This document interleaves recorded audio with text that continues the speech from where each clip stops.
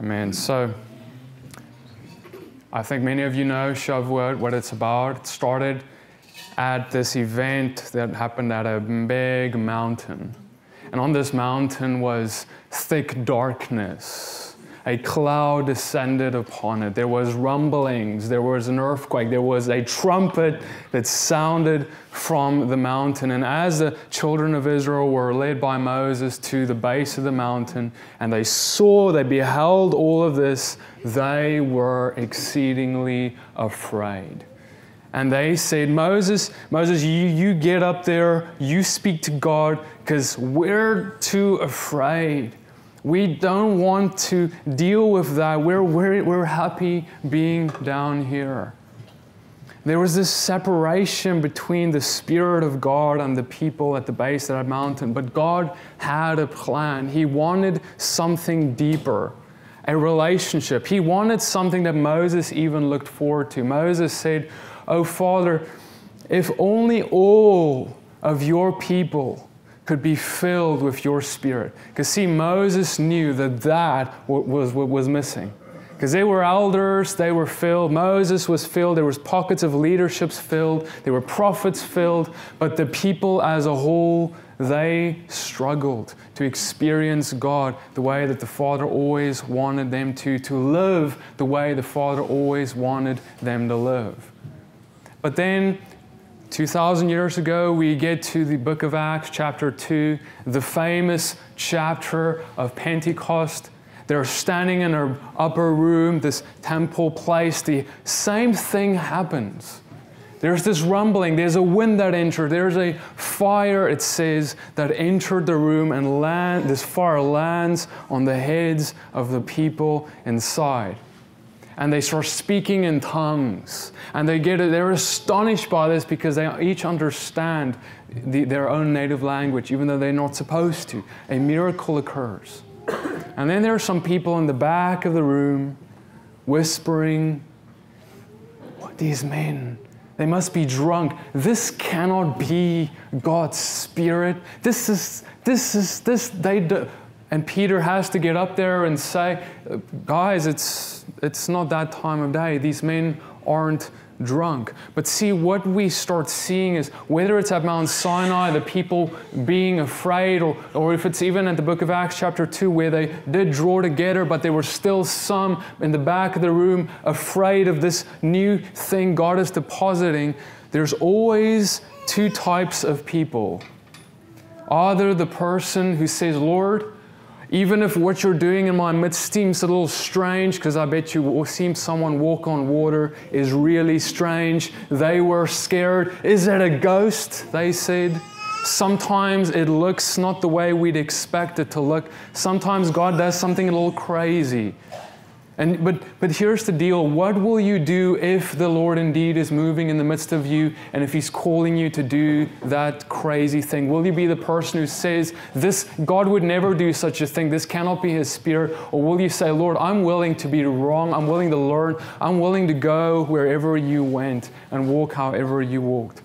Because see, what's so exciting for me about this feast is, we have Passover. Yeshua is sacrificed as our Passover lamb. Unleavened bread, He's put in the grave. We have the Feast of First Fruits where He's raised. We have the counting of the Omer where God comes and tells the disciples, "I want you to count down and wait in Jerusalem for the Holy Spirit." And then we have Shavuot happen. Acts chapter 2, the Spirit is poured out. And that's the last feast that was fulfilled the way it was. Because now, before us, we have a day of trumpets that's going to happen one day. Where in Revelation, He's going to come back with the blowing of a trumpet. We have a day of atonement where we will be judged. We have a wedding, a Sukkot, a wedding supper of the Lamb.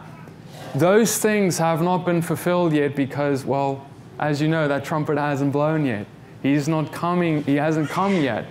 But now you're living in this season where the last feast that was fulfilled was Shavuot. And you're living in this place just like John the Baptist was sent by the Father to prepare the way for Yeshua. Now you are here to prepare the way for His second coming. John the Baptist for his first, you for his second. And Shavuot and the outpouring of the Spirit upon you was there to happened to equip you to do that in this earth realm today. Amen. You see, I want to tell you a little story. You probably have heard about this one. It's a story about a man called Abraham. And he calls his servant's name is Eliezer. He says, Eliezer, I need to send you to a land far away. I need you to find someone, a bride for my son Isaac. He, long story short, tells Eliezer, I need you to vow that you're going to find her, and if you go there, you don't find anyone, that's fine, I'll release you from the vow. Eliezer goes, and he takes 10 camels, and he takes his men, and they start heading off into this land far away.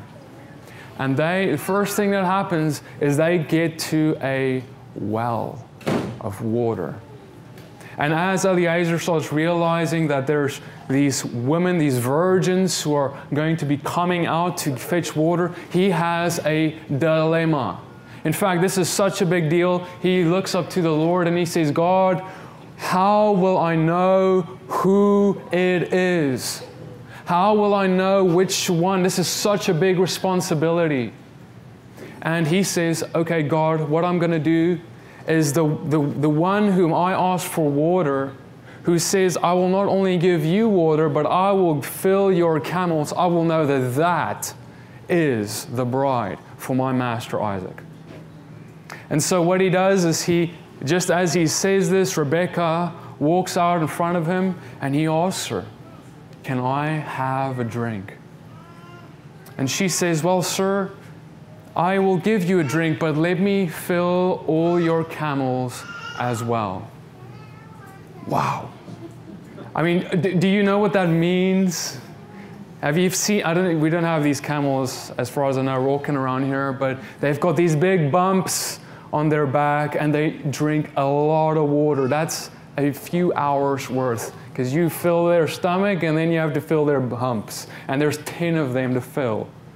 And she demonstrates this character, this love for a stranger, a neighbor, someone she doesn't know, and to go and do this for him. Now, Eliezer, as this is happening, his mouth is hanging wide open, and he is looking at, and the Bible says that he looks upon this and he's like waiting on the Lord. Okay, God, what does this really mean? What do you mean, what does it mean? I already told you this is going to be the sign, right?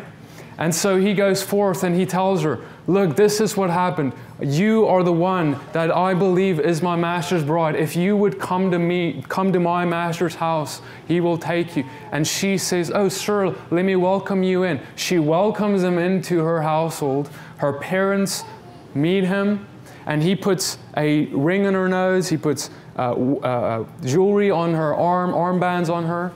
He adorns her, and then he gives gifts to the family. And then the family says, well, we cannot keep her from going. That's fine. But just one more thing. Just one more thing. Can she stay 10 more days with us? Just 10 days? What's 10 days? And he says, no, she cannot. She has to come now if she wants to come. And they say, well, let's ask her. Rebekah, what do you want to do? Well, I feel like I want to go right now with this man.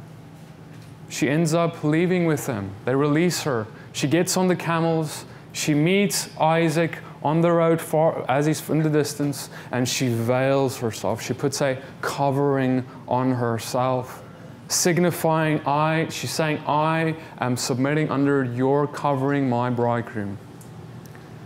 Now you may think about this point, well, what are you telling us this story, Petey? You see, I want to submit to you that there's a beautiful symbolic parallel in this story, and it's got everything to do with this season of Shavuot that we are all living in. What if Abraham is symbolic of the Father? What if Eliezer is symbolic of the Holy Spirit? What if Isaac is symbolic of Yeshua and Rebekah of Yeshua's bride?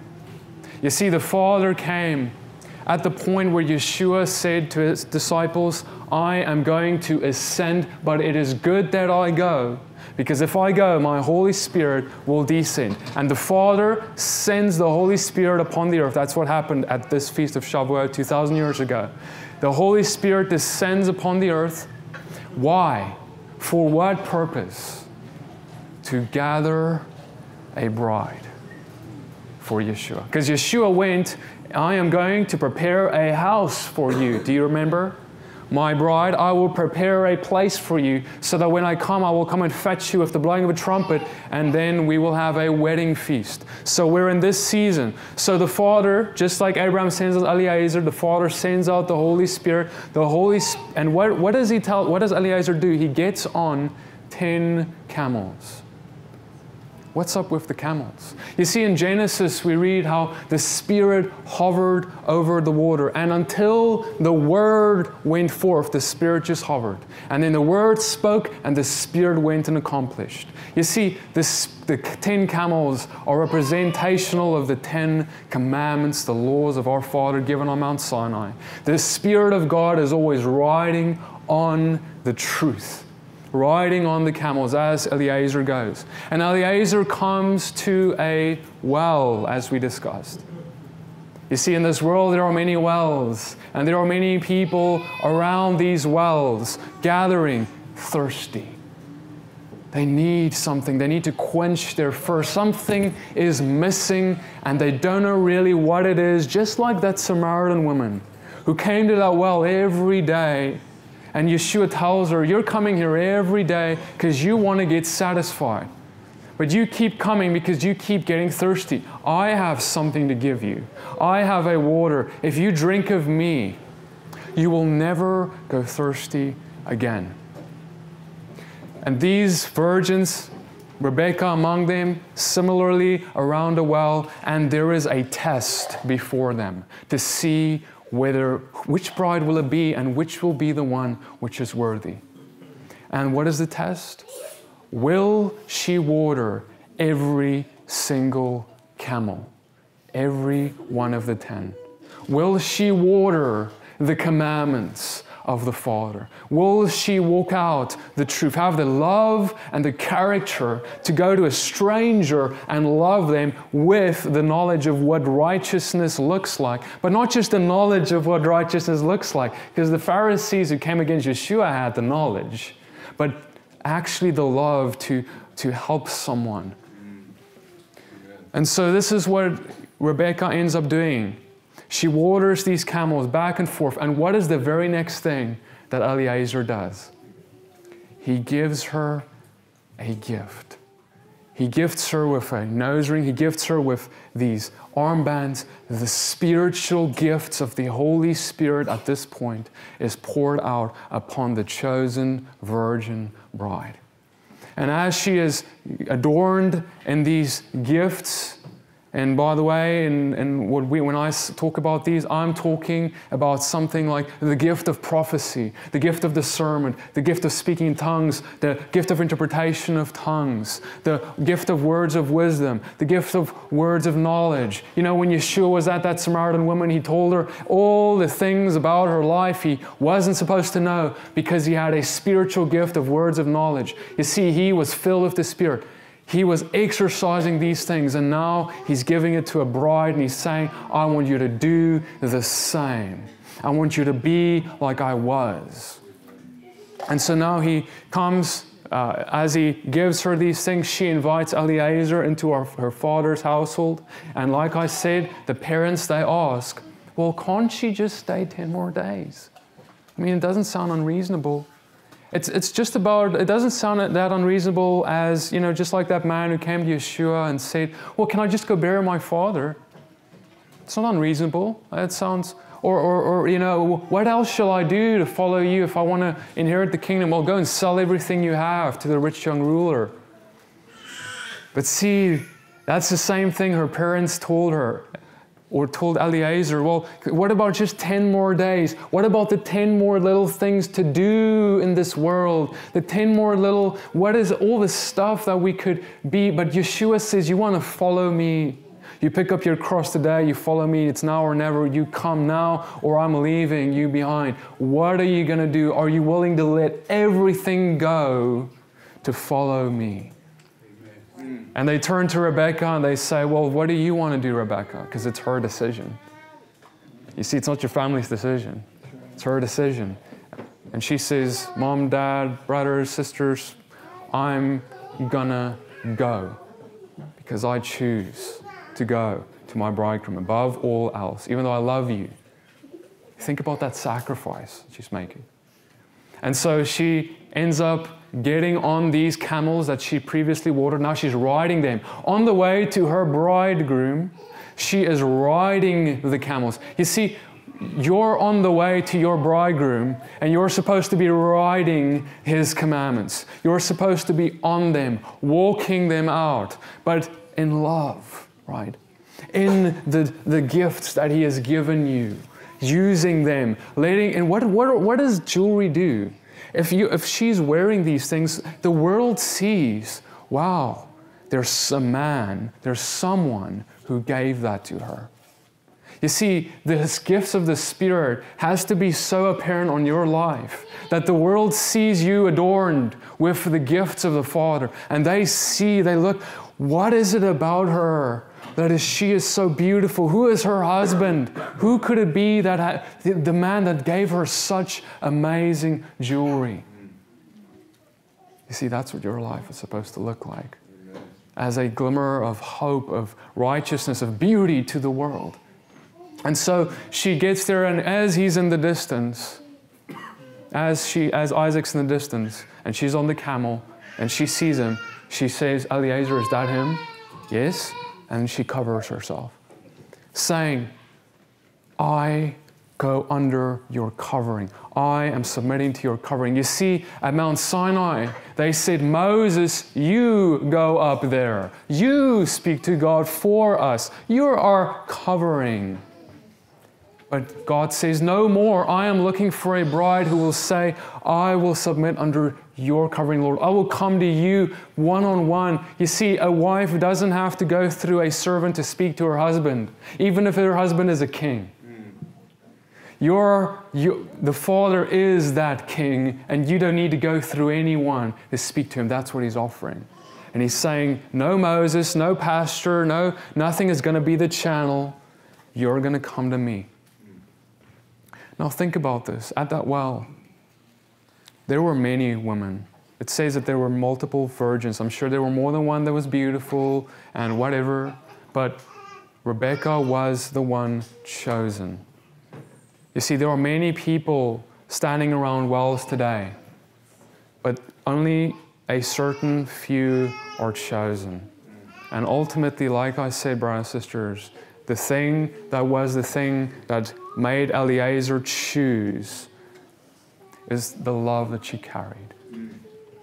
And so I want to ask you, look, you could sit here, you could feel very wise, you could feel like you could win every debate, you could feel like you're really smart, but at the end of the day, I'm sure there was some women there who knew their Torah really well, or who knew a lot of stuff well, but at the end of the day, are you willing to stop on the side of the road for a man you don't know? At the end of the day, you're going to stand before the Father, and it's going to be, yes, you are the bride because of how you love. And if you didn't, you won't be chosen by the Holy Spirit, because that's what happened. So, I want to ask you that question. How do you see yourself? Where do you see yourself in the story of Rebecca? Because at the end of the day, 1 John 2 verse 6, he says, whoever says he abides in him ought to walk in the same way in which he walked. If the Holy Spirit, and this is the last thing I want to say on this, if Eliezer was not the one who led her on the way back to Isaac, if Eliezer was not the one who did it, she doesn't meet him. Just think about that for a second. Mount Sinai, and in Acts chapter 2, when there were some people who said, this is weird, this spirit thing is a little weird, I don't know if I want to be a part of that thing that God is doing, that speaking in tongues thing, it's a little weird. You see, here's the deal. If you don't allow the Holy Spirit to carry you, to guide you, you're not going to find your bridegroom. Because He has to be the one. You have to allow Him to give you those jewels. Because here's the deal. In the ancient culture, and maybe even possibly could argue today, if He's going to come to you and say, here's some jewelry, here's a nose ring, what she does with that gift is going to determine what message she sends. If she says, that's really pretty, but thank you, no thank you, she's basically rejecting the one the gift was sent from. But if she says, yes, thank you, accepting the gift is accepting the one it was sent from. Now, I want to ask you the question. The gifts that the Father has set apart for you, the spiritual gifts that He has for you because He does, you're worthy. What are you going to do with that? Because as He's bringing it to you and He's saying, here's the nose ring and the armbands and the things, what are you going to do with that? Are you going to say, yes, Lord, I will wear it in boldness? Or will you be ashamed? Will you be the one who says, no, I don't want the world, because look, when you wear them, the world's going to look. And they may sometimes look weirdly upon you in jealousy, sometimes even in hatred if they don't like your bridegroom, because they know now you're part of them. Will you be bold enough to say, I don't care what you think, because this is who I am. This is what family I belong to. I am part of this royal family, whether you think they're royal or not. I know who I am. Don't be ashamed. If you deny Him in the open, at the end of the day, He's going to deny you. Amen. All right? If you are willing to be, Lord, I will look like a fool if I need to. I will give up all things that I need to give up. But Father, as long as I get you at the end of it, that's all that matters. Because she was willing to give up her family, everything that she's ever known, everything she grew up with. Some of you were really close to our families. Can you imagine what that may have been like for her? Being forced to leave everything behind. But yet she doesn't think twice and says, Eliezer, I'm going to go with you. So Father, I just thank you, Lord, that you would come in the midst of us, Father, this weekend as we open this up. And Lord, I pray that you would come and show us and speak to our hearts, Father, about the gifts that you have for us. I pray that you would put a boldness in us, Father, to be able to say, I will wear what you give in pride, because I know who my King is, I know what family I belong to. And Father, I just pray, Lord, that you would in this weekend come and remove all the barriers and the things, the stuff that I ought not to have had in my heart. Lord, you are coming to refine us as you are going to return for your return, for the day of trumpets in the future. And I pray this weekend that you would come and expose everything in our hearts to us that is not of you, that is unclean, so that we could love the way you loved.